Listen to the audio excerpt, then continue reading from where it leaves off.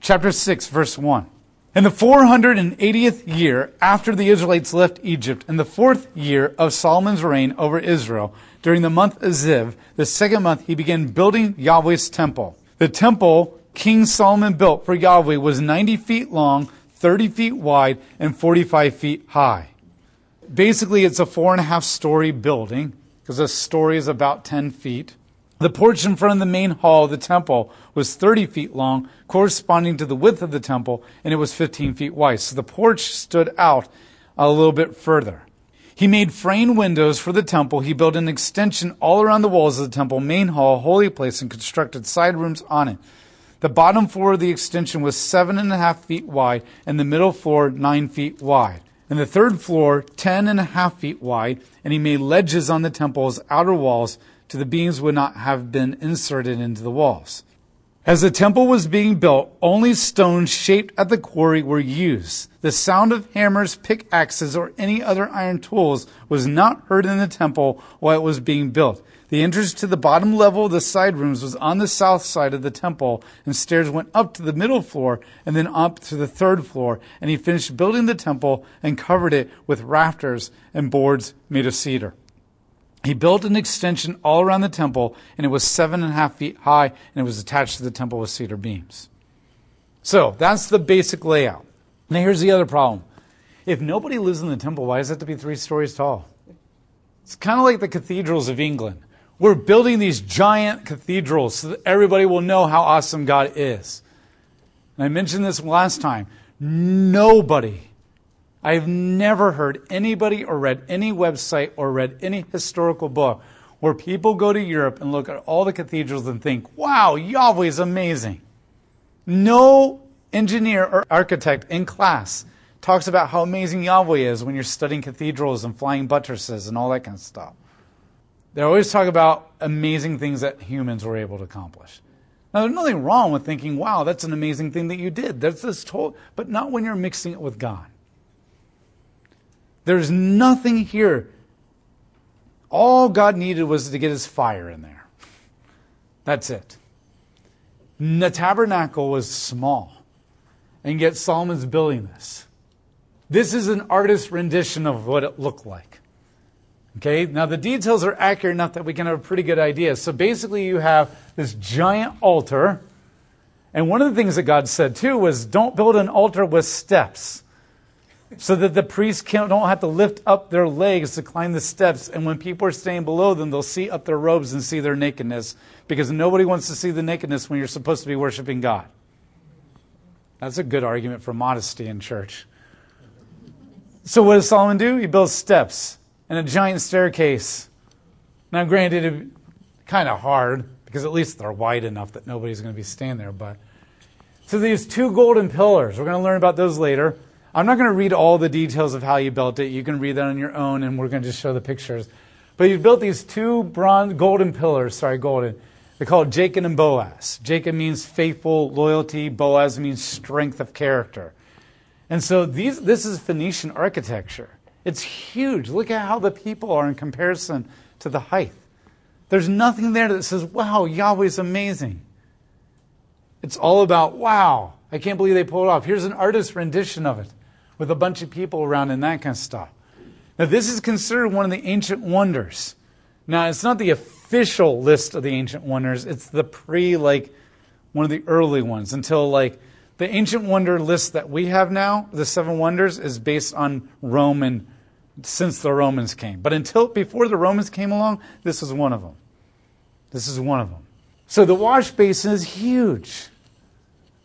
This is the size of a swimming pool in your backyard, an above-ground swimming pool.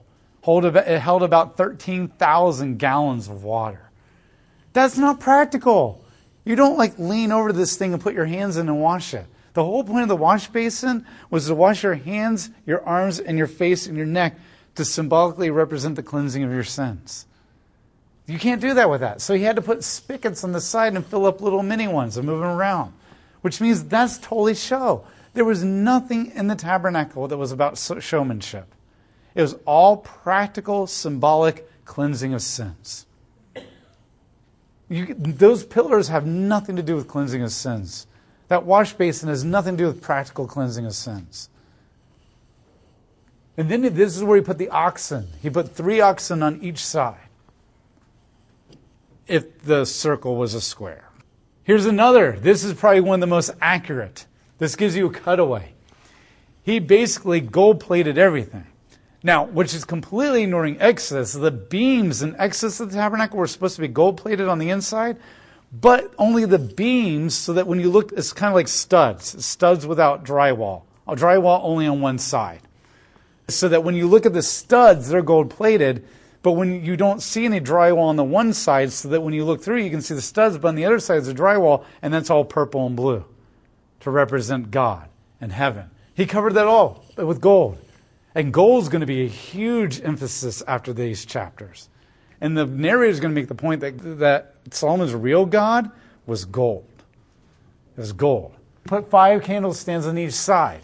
And he had these little windows in the top. Now, this is amazing. Like, don't get me wrong. This is an incredible design of architecture. I'm not ignoring the fact that artistically and architecturally, it's amazing. It's beautiful. The problem is it's mixed with God. It's mixed with God. So now think about it. If you have everything gold-plated, and you have all these candle stands burning, and then you have this light coming in. Remember, these aren't like little candles like on your dinner table. These are like oil lamps, like flames the size of your hand or bigger. This is going to be super bright. And then he built these storerooms on the side, and then he built ladders, which you can't see in that cutaway, going up to the different stories. This is all about the glory of Solomon. In chapter 6, verse 11, it says that Yahweh said to Solomon, here's where he interrupts it. As for this temple you are building, if you follow my rules, observe my regulations, and obey my commandments, I will fulfill through you the promises I made to your father David. I will live among the Israelites and will not abandon my people. God immediately says, as for this temple, if you obey me, then I'll fulfill the promises to your father. Not when you get done building your temple that your dad wanted, I will fulfill the promises. He says, as for this temple, and then he just stops. If you obey me. Meaning, Solomon, do you honestly think this is going to do anything for our relationship? So Solomon finished the building of the temple and constructed the walls inside the temple with cedar planks and gold-plated everything. So we talked about that. We already talked about the oxen. We talked about the cherubim. They're being placed in and how they overshadowed the Ark of the Covenant. All this is done by Hiram-Abiff. Hiram-Abiff, not Hiram, king of Tyre, but Hiram-Abiff, the of Naphtali. And remember, the only people that will ever be going in this is just a small handful of Levites. It's the only people. Only a small handful of Levites. Everybody is reserved to stay in the outside. Here's where it becomes another emphasis on the wrongness of the temple. Chapter 7, verse 1. Solomon took 13 years to build his palace. He made it. And the palace of Lebanon Forest, it was 150 feet long, 75 feet wide, and 45 feet high, and had 4 rows of cedar pillars and cedar beams above the pillars, and the roof above the beams supported by the pillars. What is the contrast between the temple and the palace? The palace is way bigger, and it took him longer to build it. And that shows you that Solomon's real emphasis is not the temple. Even David had good motivations. He said, look, I just realized I'm living in this nice cedar palace, and Yahweh only has a temple or a tabernacle. It's not right that the God of the universe has a smaller, not as glorious looking thing as I do. Now God comes and says, look, I don't want that, because I'm not about the craftsmanship. I'm about the functionalness and the practicality of sacrifices and atonement of sins. And the tabernacle does that better than a temple. However, David's motivation was good. He was humbled by the fact that he felt like, in a worldly sense, he had more than what Yahweh did. And I know he didn't really literally think that. Solomon's like, I'm going to build my palace bigger and better. He doesn't even have that motivation. That shows you that his heart is completely in the wrong place. He's building that. And if your heart's in the wrong place, then the thing that you're doing is being tainted. God can still use it for good, but you still tainted it. You still tainted it. Then it goes back to the construction of the temple. And now it focuses on the courtyard, the wash basin that I already talked about, the altar, all that kind of stuff. Now what's interesting is, why would the narrator put the building of the palace right in the middle of the building of the temple? It completely interrupts it. It's completely out of place. Because, the palace is an interruption. It is out of place on Solomon's priorities. Notice this is the second time that God has interrupted the building of the temple. He first interrupted it to remind Solomon that it's really about obedience. The second time he interrupted it was to show you that Solomon's true priorities. It's the building of his house, being bigger and better. And then when he goes back to the temple, he's no longer focusing on just the architectural structure. Now he's focusing on the gaudiness of it all. So he basically focuses on, here's what the temple looked like. Then he interrupts it with, you need to be obedient. And he goes back to the temple and how some of the things on the inside were construction. Then he interrupts it with Solomon's misplaced priorities on his own house being bigger and better. And then he goes back to the temple and focuses on the gaudiness of the wash basin and the cherubim being way bigger than the Ark of the Covenant. And it's overshadowing the Ark of the Covenant. And each time you keep going further and further, it just feels like it's getting worse and worse and worse. It's like the person that keeps sticking their foot in their mouth and they keep doing it again and again. You're like, oh my gosh, just please sit down. I can't take this anymore. You're like embarrassing yourself and this is so awkward. But they just keep doing it again and again, like George Costanza on Seinfeld, okay? It's just like, just stop talking. You're embarrassing yourself. This is getting really awkward and now it's getting obscene. This is kind of almost what the narrator is doing. Never, ever, ever once was the instruction for the building of the tabernacle ever interrupted in the book of Exodus, and never was it ever interrupted when it was being built. Yet this is. Everything shows, once again, even if you can make a good argument for the temple is okay, the way that it's being done, how it's being built, the way that it's designed, and Solomon's misplaced priorities all show that that is not right. None of that is right. And once again, before Solomon has even died, it's already attacked and invaded. It doesn't even make it one generation before it's invaded and attacked. Not even one generation. And then it goes and talks about all the articles that were placed in it and all that kind of stuff. So that's the end of chapter 7. This is the temple. Okay, once again, if you want to read all those little nitty-gritty details, it's all there, and I discuss it all in my notes as well. This is a cutaway, like another view. So basically you have the Holy of Holies over here on the left and the holy place on the right. So if I'm standing in the Holy of Holies, looking through that veil and out the front door, basically the Ark of the Covenant is a rectangle with the longest part parallel to the back wall. It would look like this. So you see the Ark of the Covenant there at the box. The cherubim are then placed on either side of it. And the wings are stretched out. And the wings of the cherubim are touching each other. And the peak of their wings touching each other is right above the center part of the Ark of the Covenant. So if you're looking forward, you see the two cherubim. Now, the veil would have been there. So nobody would have seen that. But for the sake of art, it's gone. So that then when you look at the side, they're pretty far away from the veil. Ark of the Covenant made of? It was actually the same Ark of the Covenant that Moses had built. So that's the one thing that is the same. But it was made out of acacia wood, and it was gold-plated.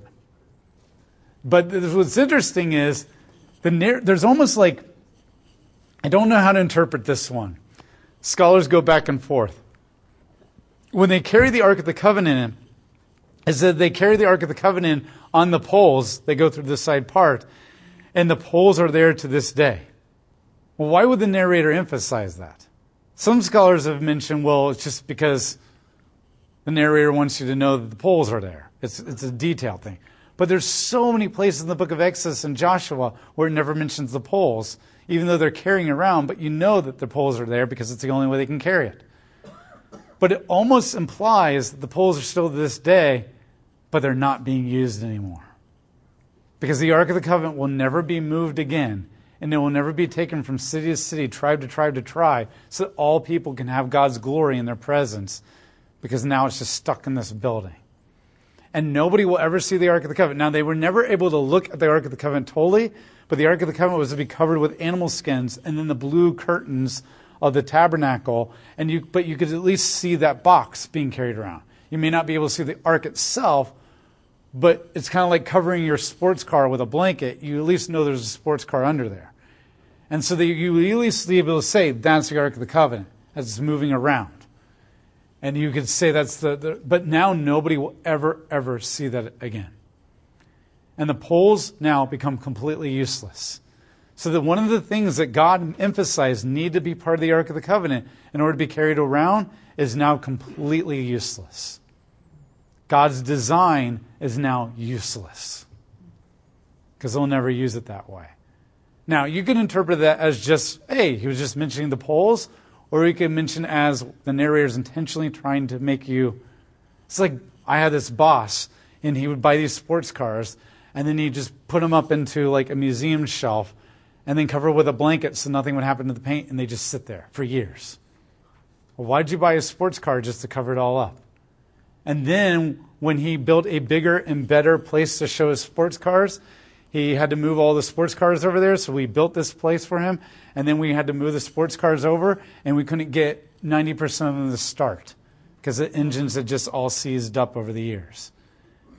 And I can't help but think of that when I think of, and the poles were in the Ark of the Covenant.